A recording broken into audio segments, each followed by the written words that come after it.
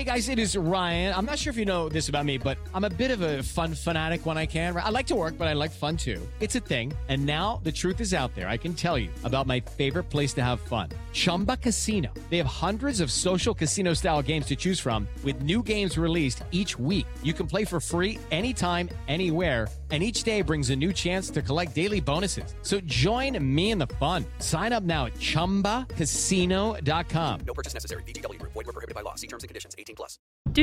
Final two mysteries. Final two mysteries. That's the official song, indeed. Round 4.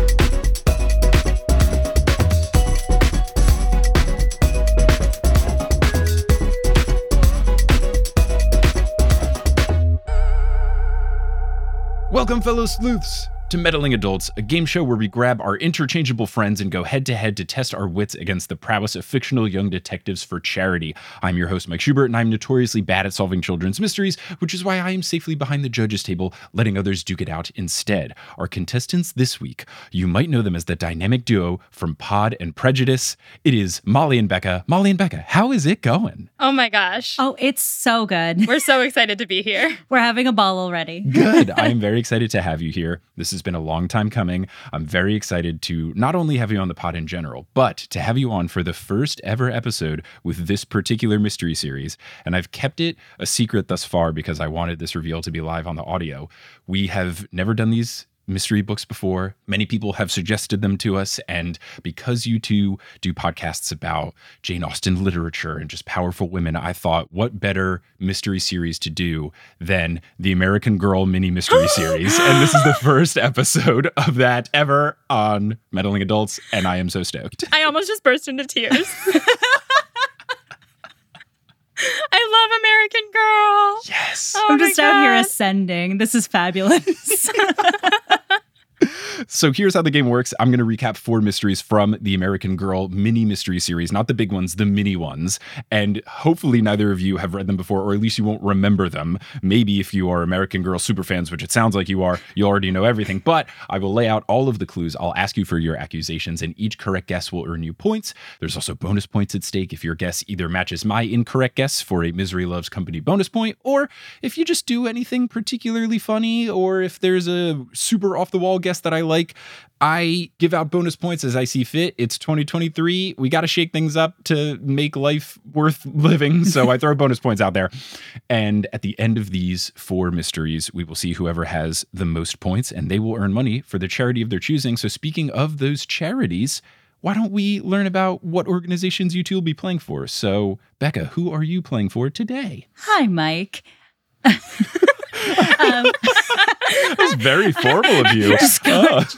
I'm coming off of like my day job, so I'm a little like, oh, hello. Please welcome me to your podcast.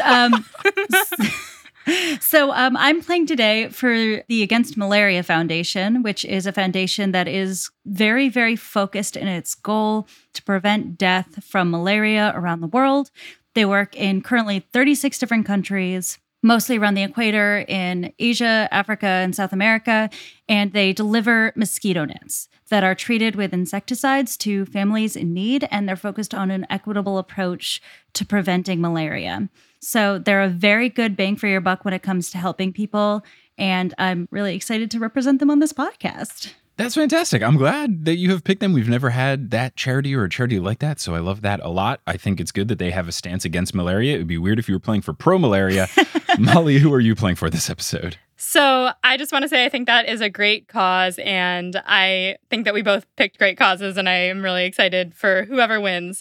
I am going to be playing on behalf of New York Bully Crew, which is a nonprofit that pulls bully breeds from kill shelters and rescues them off the street, and then acts as like a foster agency and adoption agency. So they rehabilitate pit bulls and other bully breeds. They specialize in pit bulls, but they will not turn any dog away. And they are on Instagram, and I really love following them because the dogs are really sweet and they all have really sweet stories, and I love pit bulls, so I thought, why not try to protect them on the pod? That's great. I love that. That makes more sense as an organization, as someone that would help bully dogs as opposed to like a crew of bullies in New York doing some sort of good. You know, maybe it's just they all like go outside of Eric Adams's mansion and yell at him. Yeah, they just like egg his house. Yeah. Which is always a good thing to do. Bullying bad politicians. Highly recommend. Can't recommend that enough. So just to be clear on the pod, we love pit bulls, hate bullies, and are against malaria. Yes. We're really hot stances here today on Meddling Adults. Really, really with the fiery takes. We're going to hear back from the, malaria crowd on Twitter being like, oh my gosh, how dare they? Now, the only other thing I left out of the rules is that if we are at a tie at the end of these rounds, we will break the tie in the only fitting way with sudden death riddles, but we'll see if it even gets to that. Before we put the pedal to the metal and get into our first mystery, I would love to ask the two of you, what's your history with either mystery series in general, or specifically American Girl, the American Girl big mysteries, the mini mysteries, just if you have the dolls and their overpriced hats, what's up with mysteries and such, or American Girls for the two of you? When I was growing up, I enjoyed mystery books quite a bit. I read a lot of the Nancy Drew books, and I read a lot of the Boxcar Children books. I don't know if you've done any of those Boxcar Children books, but they are a weird vibe because it starts with like a bunch of orphans during the Depression looking for a home. And like, spoiler alert, at the end of the first Boxcar Children book, they find a home. And then there's just like 30 books that follow that are just them living with their rich grandfather and solving mysteries. I did not know that part of the Boxcar Children, and I did read the Boxcar Children. So like, you read the first Boxcar Children book, right? Yeah, but to be honest, you know how I am with plots and things. That's true. It's really beneficial to our podcast where she can't have spoilers for 19th century books.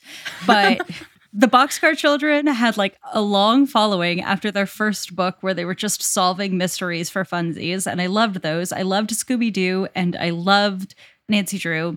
I can't say that I know the American Girl doll mysteries, so these should be new for me, but I did have an obsession with the dolls, and I did buy the expensive hats for the dolls with my allowance money. Amazing, amazing. I'm familiar with the Boxcar Children. People request the Boxcar Children on this podcast, but when you have the mystery series where it's an entire book of one mystery, it is just very hard to know what's going to work or not. If you're doing an Encyclopedia Brown mystery or one of these, it's 4 pages or so. So if you read a 4-page story and it doesn't work, no big deal. But if you invest reading an entire one of those books, whether it's me or our producer Sherry, it is just a big time suck to read a book for, even these kids' books. Like, it's, if you do a whole hour, like, oh, no, that didn't work. It's not the best. So maybe in the future we could do a Boxcar Children, but I feel like it would take people specifically knowing what stories would work for the show. And if you do know that, hit me up, meddlingadults@gmail.com. Anyway, Molly, how about you? So in terms of the American Girl dolls, I don't know the mysteries, or at least if I have read them, I don't remember them because I was very young. But as my name is Molly, I, of course, loved the Molly books. I don't think I had an American Girl doll for the reaction that I had earlier. I didn't actually have an American Girl doll, but I had all the Molly books, and I liked the stories that went along with them, and I liked going to the American Girl doll store in Times Square. It was very exciting, but I more was into the vibe of the American Girl dolls, like the historical vibe of it, and because I like to self-insert and all of that. So love American Girl dolls. Don't know what we're getting ourselves into. I'm very excited about it. Mystery, I wouldn't say that I was like highly invested in mysteries as a child, but I do like to try to figure out riddles, and I like books where there's going to be I guess I like mystery books. I was going to start describing the genre. Books where there's some sort of dastardly deed that happens and people are trying to understand who was responsible for it. Right. And there's like maybe hints scattered throughout. Like, I do like that. So like as a child, maybe not so much, but now I enjoy it. Okay. I'm very excited. I'm also glad you brought up the Times Square American Girl doll store, because I do remember distinctly as a kid once, me and my buddy Connor, we both had older sisters who were much more invested in American Girl dolls. I guess much more would be we were not invested at all, but we did have to go to the store. And I don't know if anyone remembers, but when you go to the store, you like can pick the things you want to buy, but you get these little like slips of paper, and then you would bring it to the cash register and then they would get them. It's kind of like when you get big stuff from IKEA and you just go at the end and then they get it from the warehouse or whatever. Connor and I were trying to acquire as many of these slips as we could, even though we had no intention of buying any things. And some workers there definitely caught on to our scheme. They were like, "You really want Felicity's bonnet?" Like, yeah, for sure. Of course we do. Yeah. It's honestly sexist of them to assume otherwise. I mean, they did still give it to us, but they at least questioned us. But yeah, you're right. I should have been way more mad at age 9. Yeah.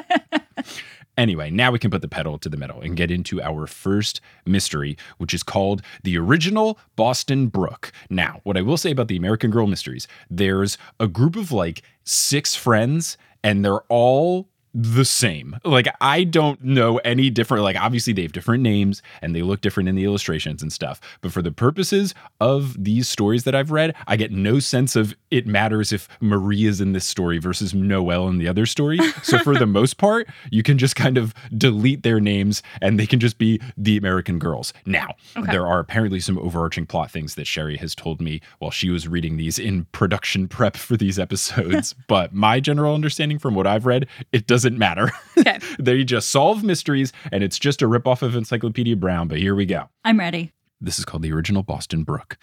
So there's a moving van parked outside of the old Benson house on Ivy Street in Marie's neighborhood. The vibe that I got from Sherry when I asked her, what do you think about where they live? She said it's in any town, small town America, but it seems like it's in the Northeast, just based on vibes. So they don't give a specific location. It also doesn't really matter. So I mean, the title is Boston, right?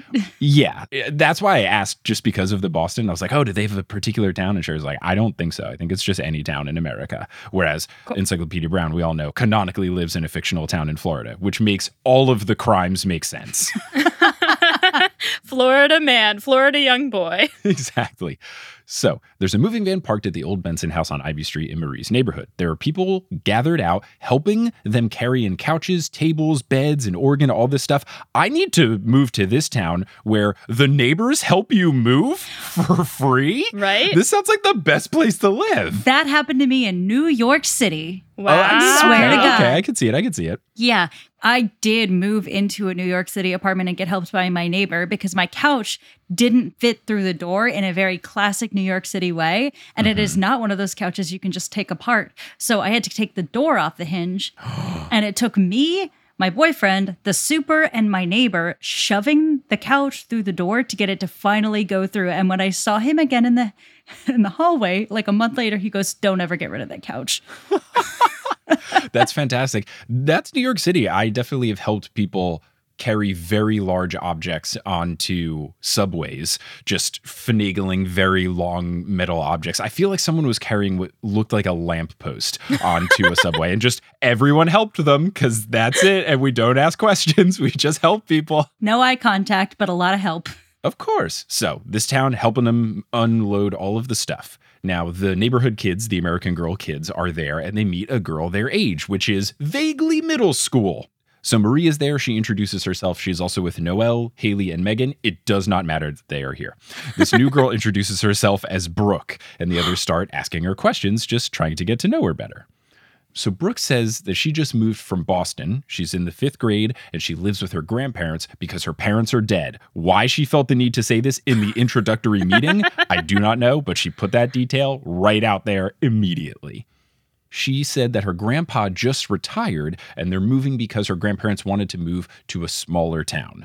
Marie asks what her grandpa used to do before retiring, and Brooke says that he played for the Boston Red Sox. No way. Well, we'll have to see. I don't trust Brooke. She's full of I don't trust shit. her grandpa. He played for the Red Sox, the worst team ever? Ugh, gross. Also, don't you retire really early when you play sports? So is her grandpa 30? They don't say his exact age, but they do get into the details of his playing. Okay. So everyone is shocked, and then Noelle says, your grandpa played for a professional baseball team? And Brooke says, yes, he was good, the best. He also played for the Yankees, the White Sox, the Tigers, and the Blue Jays. At one time or another, he played for every team in the American League. He played for 40 years. So for anyone that isn't a big baseball fan, she is claiming that he has played for 15 teams over the course of 40 years, which is not normal in baseball. So it does have a little bit of to it. Haley says that no one can play that long, but Brooke insists that he did. Megan says that it's impossible because he would have been worn out way before 40 years, but Brooke says that the only time he complained was with arthritis in his fingers, but he didn't have any other problems. Megan accuses Brooke of lying. Haley thinks she's just joking, but Brooke insists that she is telling the truth. But Marie realizes that Brooke isn't lying, she just omitted an important detail. So I turn it over to the two of you. How did Marie know that Brooke wasn't lying, and what was the detail that she left out? You said that he had arthritis in his fingers and that's why he had to stop? Yes. And that he was a player for the team. Just said he played for teams. Is he the water boy? Okay. That could be the guess. I won't answer until Becca has laid forth hers, if that's your final guess answer. Was he a gambler? It feels a little raunchy for American Girls, but if he played the teams, played the slots. Well, okay, I like where your head's at. You're both wrong, though. He was the organ player. He played for teams. He had arthritis in his fingers, and one of the things that they were getting out of the moving van was an organ. So, yeah. Did they Brooke's say not that? a liar. Yep. What? But I said it all quick-like in the beginning, Oh so it my wouldn't gosh. be too obvious. So I have a question about this. Sure. We don't have a place, per se, this takes place. Do we have a time frame? Because I will say, as a baseball fan, organ players is definitely a thing. still? Still to this day. Oh, yeah. They just All have the people right. playing Take Me Out to the Ball Game, all that good stuff. They Oh, still yeah. rock organs today. So, yeah, I knew that one super easily because I'm a big baseball nerd, but I didn't know if that was just general knowledge or not. But when she kept saying play, what made me really suspicious was that he played for every team over a 40-year span. I was like, that's impossible. That is way too specific. There's no way someone could play for every team. That's ridiculous. Yeah, my guess, well, I wrote down Angels in the Outfield, Field of Dreams. Is he a ghost? But Okay, well, you will get a bonus point for writing that. So you do Yes. have a commanding 1-0 lead. That's actually pretty valid. I like ghosts. So now we will get into our second mystery, which is called Play with Your Feud, which is a pun, and it makes me very excited that though these are Encyclopedia Brown style mysteries, they are taking the Scooby-Doo approach of having a lot of pun-based titles. So we're really getting a best of both worlds situation here with the American Girl mysteries. I have lots of high hopes for their future on episodes of Meddling Adults. So Play with Your Feud begins, and it says that the spring play rehearsal is going poorly. The backdrops aren't ready. The actors don't have all their lines memorized, and there's a lot of tension. Hope and Sage, two girls in the play, refuse to work with each other. They are the stars of the play, which is called The Pet Shop. Hope is playing a cat, and Sage is playing a mouse. Mrs. Mahoney, who is the director, asks the girls to calm down and to stop fighting.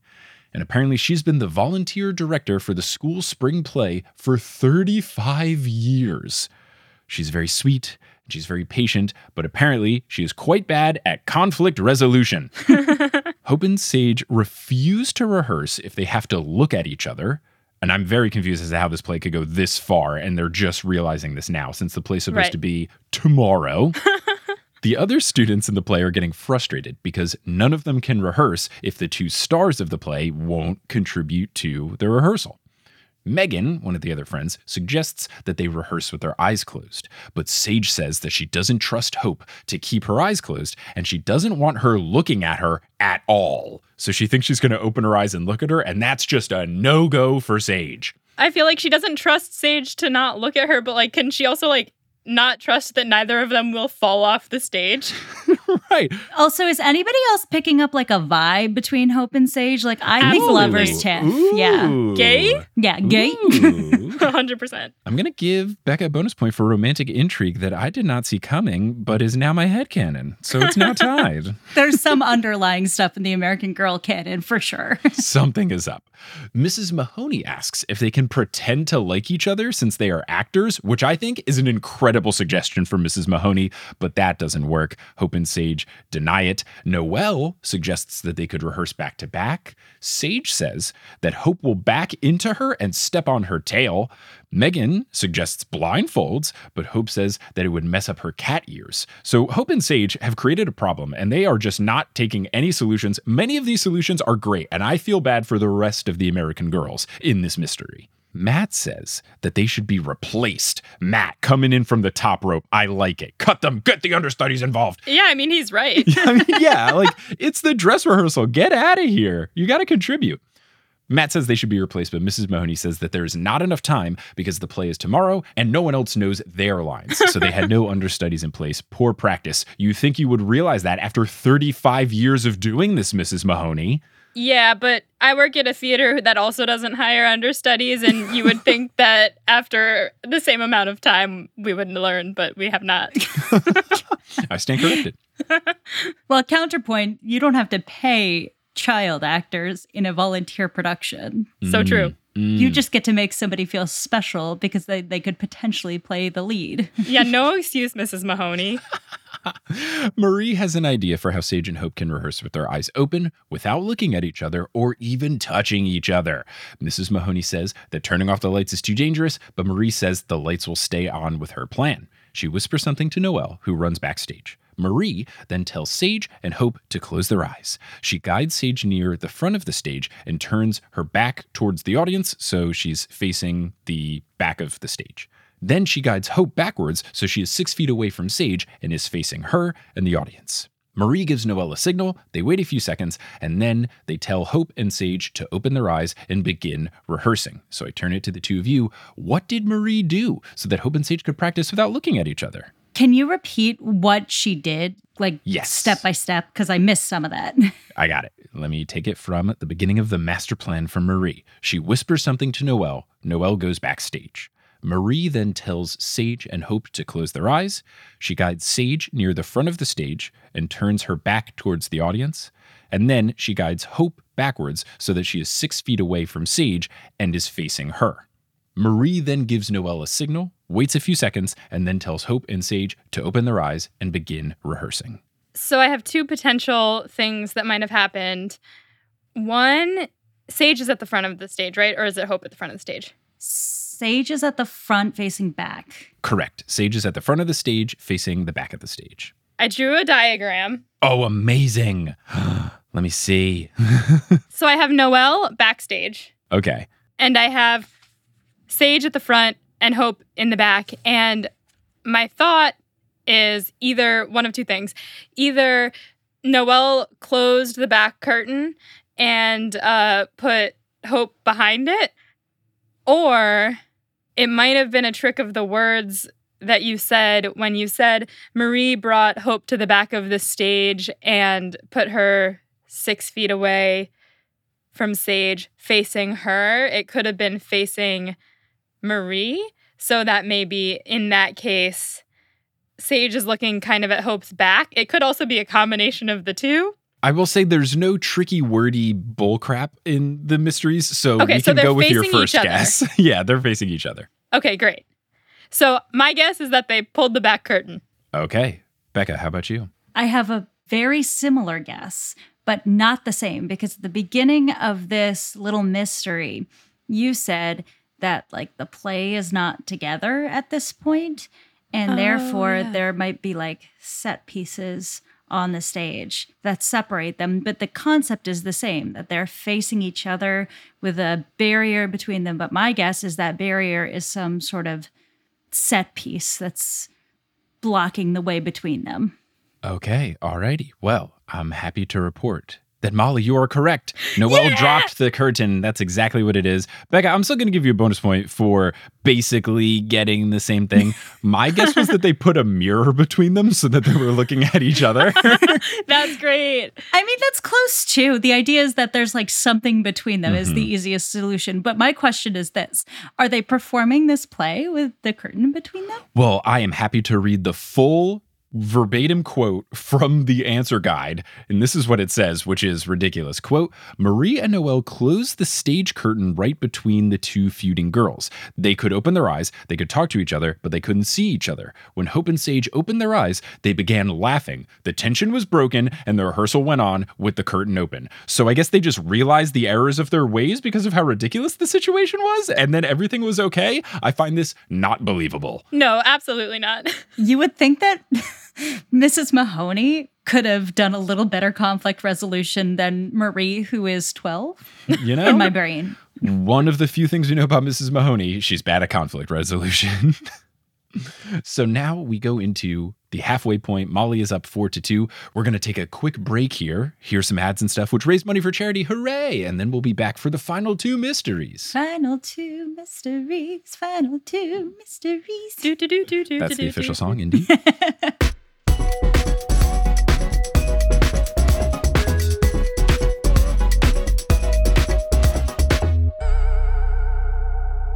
Come along, fellow sleuths. It's time for the mid-roll break. First and foremost, we've got an update about something I mentioned last time. The Meddling Adults merch store is back in action at meddlingadults.com/merch. You can get 2 pieces of merchandise. The first is physical. We have Idaville baseball tees. They're yellow and white. They say Idaville in an arc across the chest. They are modeled after a shirt that Sally Kimball was wearing in one of the original Encyclopedia Brown illustrations from one of the original novels. Absolutely stylish. I actually wear this, and I don't wear my own merch because I think that's kind of weird. These things are wonderful. They're comfortable. They're great. Very fashionable. Lovely stuff. The merch store also has a digital item, and that is a replay of the New York City live show that we did with Kelly and Johnny, and it was a mix-em-up episode. So there was a Scooby-Doo mystery and an Encyclopedia Brown mystery and a Shelby Woo mystery. It was very fun. It was a live stream where they had a live camera operator with multiple cameras, where this guy was doing picture-in-a-picture stuff and cutting between and zooming in and out. It was a very immersive stream experience. So it's not just like one camera looking at us. It's a really fun, high quality stream, high quality video and audio. I think you will enjoy it. You can get both of those at meddlingadults.com/merch. Now, the only other update that I have for this episode is unfortunately not a very happy one. If you are familiar with any of the art in Meddling Adults, or if you listen to the credits, you would know that Maayan Atias, who did the art for Meddling Adults, did an incredible job. Unfortunately and tragically, in between seasons 3 and 4, Maayan passed away, and I want to try and honor her in any way that we can on the show. She was a pleasure to work with for the art. She did the lettering that says Meddling Adults. She did that by hand. She did the art for the 3 kids in a trench coat design, which is still on the website, and the shadow of that is in our current logo. She was really great throughout that whole process of making the art. She was a nice person. Every time I spoke with her, she was a listener of my other podcasts as well. And in between the seasons, I heard from a friend of hers via Twitter about what had happened. And unfortunately, the circumstances are not great. If you want to skip ahead, you might want to skip ahead here. Maayan's family believes that domestic violence is what is responsible for what happened. There is an ongoing case that has not been settled right now. The boyfriend has been questioned. I'm not exactly sure on where things currently stand. This episode is coming out near the anniversary of her passing. So in order to honor her, that friend who contacted me contacted her family, and her grandmother suggested that we donate to a domestic violence charity. So I looked up some in the United States, and I found one called WARM, WARM, Domestic Violence Rescue. The website is weallreallymatter.org, and it is a nonprofit organization that does a lot of great work in the area of domestic violence. They empower survivors, they do emergency rescue, they help people out with various applications to get them into better situations, get them out of bad situations. They offer safe spaces, crisis management, advocacy, lots of different things that they do. If you want to learn more about them, you can go to their website, weallreallymatter.org, and I'm going to just match whatever donation goes to the winning charity of this episode. I will match that donation and donate it to this cause as well. So it's unfortunate circumstances. Maayan did great work for the podcast and was very nice every time I spoke with her. It's a situation where I just feel like I want to help more than I can, and just to try to honor her in this episode and this season and to make a donation feels like a fitting tribute. And I just wish her family nothing but the best. So that's all I've got for the update here. You're going to hear some locally inserted ads if you're international. Those ads might be in your country's native language. Those advertisements help raise money for charity. And once those ads are complete, we'll get back to the rest of this episode of Meddling Adults. Very lighthearted second half of the episode, which should raise all of our spirits.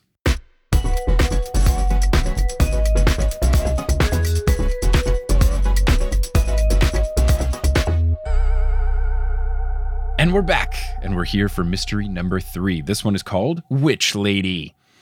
It's Halloween, and Hope, Marie, and Noelle are taking Hope's little brother Davy trick-or-treating. They get to a mansion, and they wonder who lives there. They've been around this neighborhood before, but they'd never noticed the mansion. It has a tall wrought iron gate, an overgrown ivy that obscures the view, and overall just has general I'm from the intro theme song to Scooby-Doo vibes. Mm-hmm. Davy asks if he can go up and trick or treat. The girls then notice the creepy decorations, and there's turrets on the house and black shutters, an overgrown garden, a scarecrow, menacing-looking jack-o'-lanterns, and things hiding in the shadows. Generally, just bad vibes, so the girls are a bit hesitant to let Davy go up. A shadow starts approaching them, and this shadow is shouting, "It's Wanda's house!" And this shadow turns out to be a very small young boy in a pirate costume, complete with a treasure chest full of candy instead of a bag or a pillowcase. Adorable vibes for this tiny little pirate boy. Love him. You said that he has a treasure chest instead of a bag of trick-or-treats? Yep, he has a treasure chest for the candy instead of a bag, which I think is spectacular. Oh, because he's a pirate. Because he is a pirate, yes. Got it. That's some A+ costuming. Now, Marie asks this little boy, "Who's Wanda?" And this little boy says, "You know Wanda, she's the witch lady." And the girls are very scared. Hope nervously asks the boy if he likes Wanda. And the boy says, "Yes, she's nice and interesting," which I think is great that canonically, this is how this little young boy talks, like a cute little boy. I love it. He's interesting. She's interesting. Mary asks, okay. I got it. Okay. I'm sorry, I think I got it. Wow. I'm not going to be able to beat that. That's good. I will. But I won't say it yet. I'm very excited to see if you've already nailed it. Marie asks him if she's scary. The boy says that she's not scary and that she has a little cat. Noelle asks if it's a black cat because she's afraid of the witch lady. And the boy confirms that it is a black cat, saying that it is a skinny cat named Whale. Davy tugs on Hope's hand to pull her up to the house so that he can get candy, but the girls are still skeptical. This little pirate boy also mentions that the witch lady has a dog named Wiley, and that when he went up to trick or treat, she gave him a whole bag full of candy, which is why his treasure chest is full. Davy gets really excited at the prospect of lots of candy, so he tries to run up to the house, but Hope stops him by grabbing on to his tail of his dragon costume. Hope says that Wanda is trying to fatten up the kids with candy. Marie thinks that everything's fine and they should just go trick-or-treating. Noelle and Hope refuse. They're afraid that they're going to get turned into frogs or bats by this witch. Marie assures them that it is safe and takes Davy towards the house. So I turn it to the two of you. Why was Marie not scared of Wanda? Because... Wait, I think I got it too. Okay. Becca, go first. Molly, I'm so sorry. I think I'm going to take this from you. But I got it so early. If you both get it, it's fine. We play by honor code rules here, where okay. if you both have the same answer, it does not matter who is first. Wanda, or maybe even Rhonda, is a rich lady, not a witch lady. Is that your guess, Molly? Yes, of course, that's my guess, and her dog's name is Riley. Yes, that is exactly it. Is that when you said you knew right off the jump? Yeah, because I said, it's interesting, and then I was like, because on my notes, I said, witch lady, and then I said, witch lady, and then I thought to myself, rich lady. Amazing. Please also send me a photo of all your notes so we can put them on the Instagram, because I love the note-taking that is happening, and everyone needs to see it. Oh my God, my notes... I have the worst chicken scratch handwriting you've ever seen in your life. I love it though. Ooh, the subset arrows. That's really good. I really enjoy it. If you are afraid of your handwriting, you don't have to send it because I will put it on the social media. But Molly, I got it at least. Yeah. Also, even more proof that I had the answer. I wrote Wanda the witch lady, and then I wrote rich lady. Boy has a lisp. I don't know if it's a lisp, right? Yeah. Speech impediment, I guess, would be the term. It's a lisp for R's. Yeah. A speech impediment of some sort. Well, once we had all the W's, I was like, ooh, Wanda, witch. Ooh, there it is. I genuinely was so stoked when I put it together. I almost screamed out into the sky, "She's not Wanda the witch lady. She's Rhonda the rich lady." I was so happy. And I will say, you two both nailed it. I actually made the mystery a little harder because in the original mystery, instead of the dog being Riley/Wiley, the boy says that the dog's name is Wussel. And I was like, all right, that's way too easy. That's how I got it super easily. So I tried to switch it up. But I do love the skinny cat either being rail or whale, because it could be whale like wailing, like yelling, or it could be whale as in a cat named Whale, which I love animals named after different animals. Big fan of that. Yeah, I was trying to figure that one out because in my head, I was like, what is Rail? Like, whose name is Rail? Mm-hmm. Yeah, that was what I thought too. And it took me a long time until I reread the mystery. And I was like, why did they say the cat was skinny? Oh, skinny like a rail. Oh, skinny like a rail. Yeah. Got it. Yeah. I didn't even get it until you just said it. That's also such a bummer of a cat name, even if your cat is skinny. Right. Also, weird foresight to have a kitten and be like, I predict this will be a skinny cat one day. Well, I she will name you probably Rail." adopted him. She adopted him as an elderly cat. Oh, okay. Adopt This is a senior way better pets. headcanon. It's a really good headcanon. I like it. Yeah. I was going to say my sister adopted a very, very runty kitten a while ago. Now that cat is very fat. So, Adorable. which is adorable. I love chubby cats. They're so cute. Adorable, adorable. Now, I will say, you both got 3 points for the correct guess. Molly, I'm giving you a bonus point for the second we said into Westing, you knew it. You're getting the speed bonus point. So currently, you lead 8-5 as we get into our final mystery of this episode, which is called Light Housekeeping. So Marie has an Aunt Christine with a K, just in case. Marie's Aunt Christine has offered to take Marie and Noelle with her to Hawaii for vacation. However, Marie and Noelle need to pay for half of the trip's expenses, even though they're in middle school, so they want to take on a bunch of small jobs around town to earn money. Okay. This writer has never been to Hawaii. I just don't... This writer has never been to middle school. Yeah, I was gonna I had jobs in middle school, but I did not have cover half of the expenses of a Hawaii vacation jobs. I had save enough money for an entire year and buy a bike money. I did not have cover flights and hotels and food costs. It's absurd. I do not like Aunt Christine. I can't trust her at all. These people are like 12. What are we doing? Yeah, also, like, invite your niece and her friend on a trip. Like, oh, I'm such a good aunt. I'm inviting you on the trip, but you gotta pay. Also, just like they eat so much fish in Hawaii, it's so expensive. Yeah, but it's so good. Poke in Hawaii is really good. It's really good stuff. I used to live in Seattle, so going to Hawaii really wasn't that difficult of a situation. And we went there for an improv festival, and my, oh my, that poke is divine. I went to Hawaii with a vegetarian and I forced him to stop at pretty much every poke stand anyway. Correct decision. He ate a lot of mac salad. Mm-hmm. But also, if you're doing tourism in Hawaii, make sure it's okay. / don't. / go somewhere else. Anyway, let's continue. Marie and Noelle need to pay for half of this trip. Absurd. Mrs. Peterson, who is the caretaker of the historic house on Maple Street, has offered to pay the girls to clean this mansion before it opens for tours. When the girls arrive the next day, they are given a tour by an older girl named Gwen, who is receiving training to be a tour guide while Mrs. Peterson gathers cleaning supplies. Gwen leads Marie and Noelle into the great hall of this house, and she flips a light switch to turn on lights in the chandelier.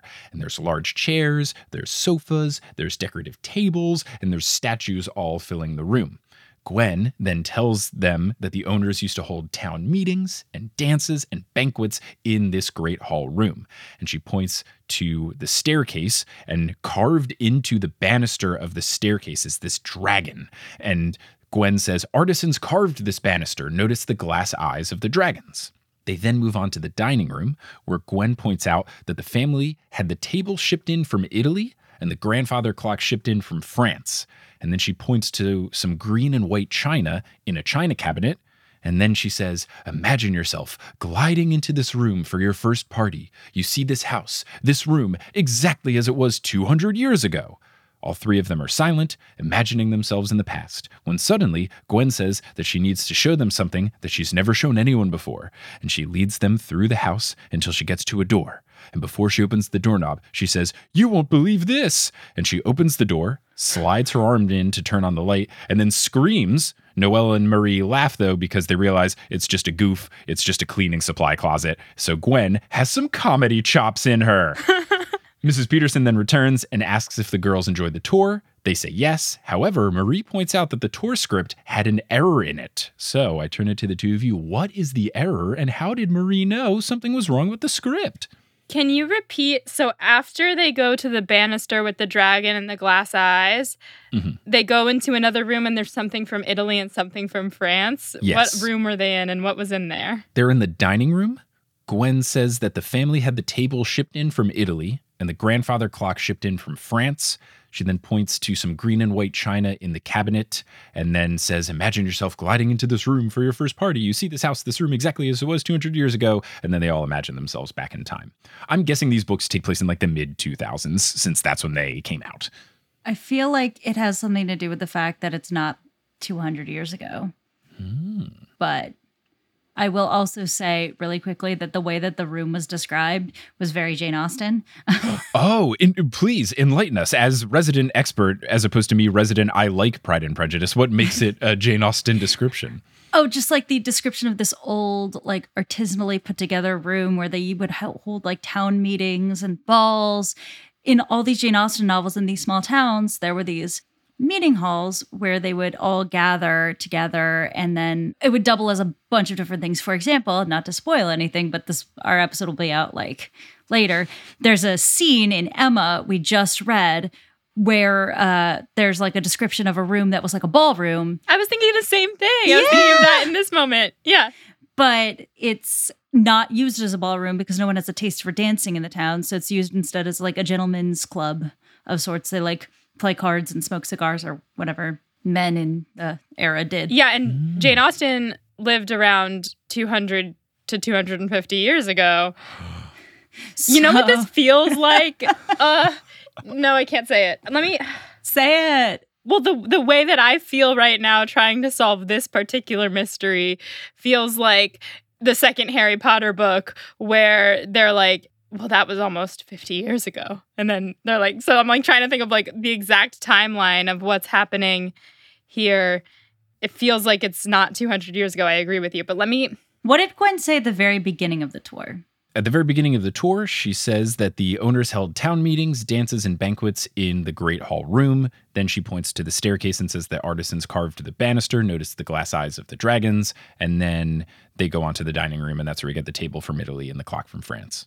I think that maybe, so I don't know the exact, like how clocks work. No, clocks existed 200 years ago, right? I would assume. Wait, what? Molly, what? I was asking because I was like, maybe grandfather clocks came after 200 years ago, but those are probably a much older invention. Don't look at me. So I feel like the answer to this riddle is that either the dragon came alive and did scare Gwen in the closet, or that this is actually a Jane Austen novel.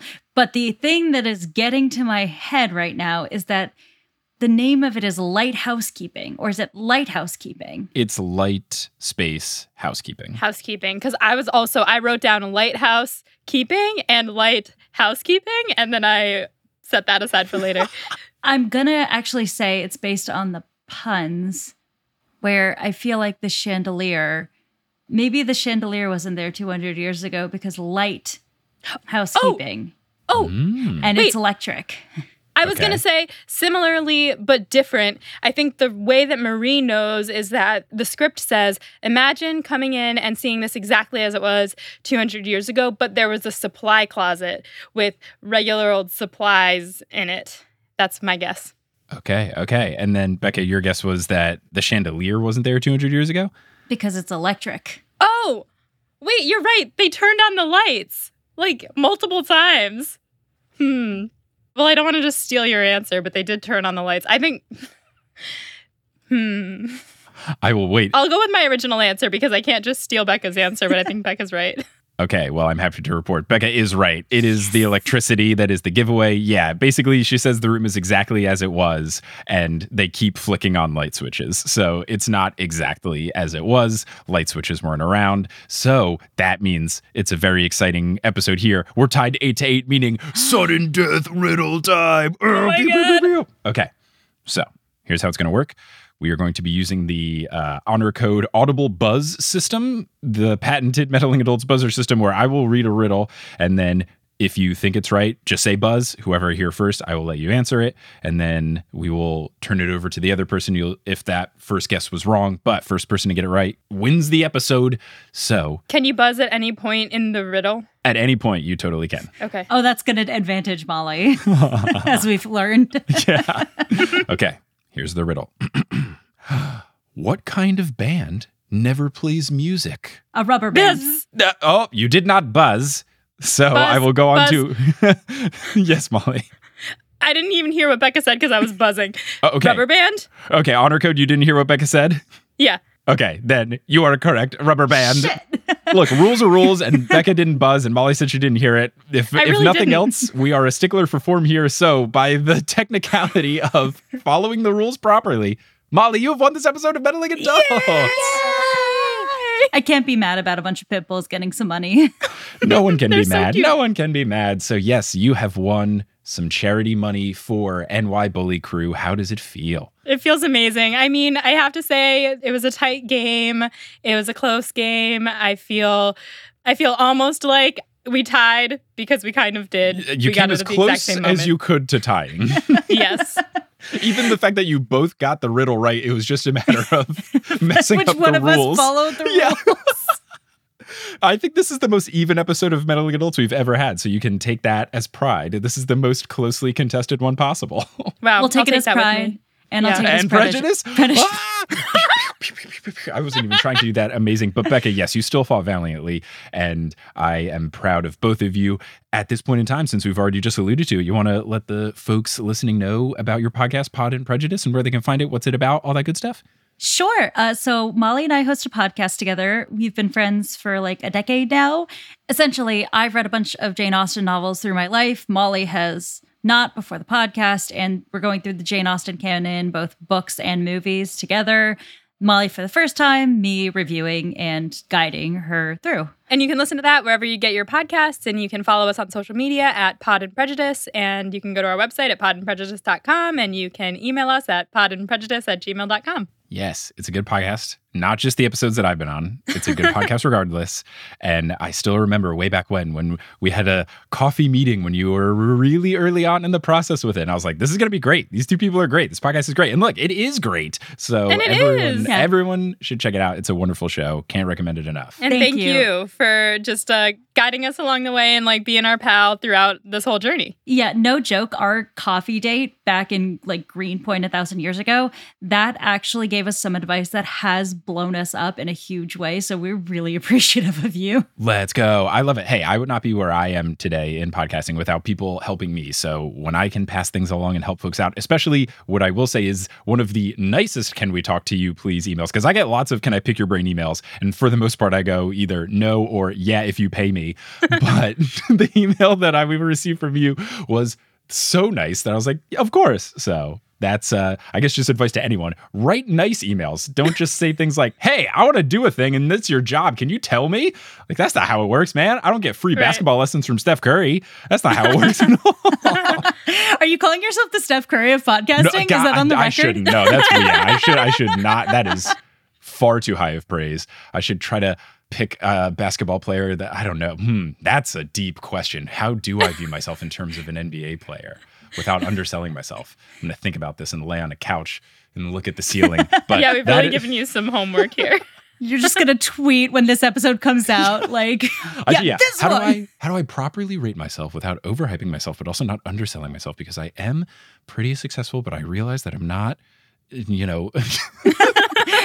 Not the I'm not the Steph Curry of podcasting. podcasting by any means at all. But this was so fantastic. This was a blast. Thank you to you so much for joining. Listeners, thank you for listening. And I got to say, if you're going to have two co-hosts of a podcast on and have a lot of mysteries, what better way than to have people be really, really tightly knit in a battle between two very confident mystery-solving meddling adults?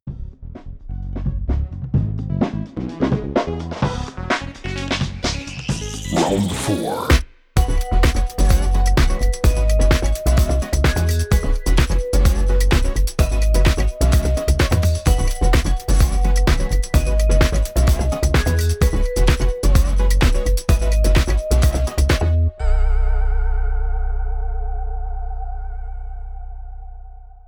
Thank you so much for listening to this episode of Meddling Adults. This podcast is created, hosted, and executive produced by me, Mike Schubert. It is also produced and edited by Sherry Guo. The music is by Bettina Campamanes and Brandon Grugel. The art is by Maayan Atias and Kelly Schubert. And the web design is by both me and Kelly Schubert. If you want to help out the show financially, you can do so at patreon.com/meddlingadults, signing up for a monthly pledge, or you can make a one-time donation at paypal.me/meddlingadults. All those funds help go towards our winning charities. And if you want to help in a non-monetary way, just talk about the show, whether you reach out to to someone that you think would like the show, or you post about it on social media. Those things really help. Word of mouth helps podcasts a lot. And the more people that know about the show, the more people will listen, and the more money that we can raise for charity. All good stuff. If you want to find us on social media, we're at Meddling Adults on Twitter, Instagram, and Facebook. We also have a subreddit, reddit.com/r/meddlingadults. And if you ever want to learn anything about the show, you can go to our website, meddlingadults.com. Make sure you are subscribed to Meddling Adults so that you don't miss our next episode, which will come out in 1 week, next Wednesday, where we will be joined by Kyle Banduho and Alex McDaniel as they compete to try and solve some Scooby-Doo mysteries. It's some ridiculous stuff. It's a wild episode, and I think you will enjoy it. So make sure you subscribe wherever you're listening to your podcasts so that you don't miss it. We'll see you in a week. With everything you have on your plate, earning your degree online seems impossible. But at Grand Canyon University, we specialize in helping you fit a master's degree in education into your busy day. Your graduation team, led by your own GCU counselor, provides you with the personal support you need to succeed. Achieve your goals with a plan and team behind you. Find your purpose at Grand Canyon University. Visit gcu.edu. Judy was boring. Hello. Then Judy discovered ChumbaCasino.com. It's my little escape. Now Judy's the life of the party. Oh, baby, mama's bringing home the bacon. Whoa, take it easy, Judy. The Chumba life is for everybody. So go to ChumbaCasino.com and play over 100 casino-style games. Join today and play for free for your chance to redeem some serious prizes. ChumbaCasino.com. No purchase necessary. Void where prohibited by law. 18+ terms and conditions apply. See website for details.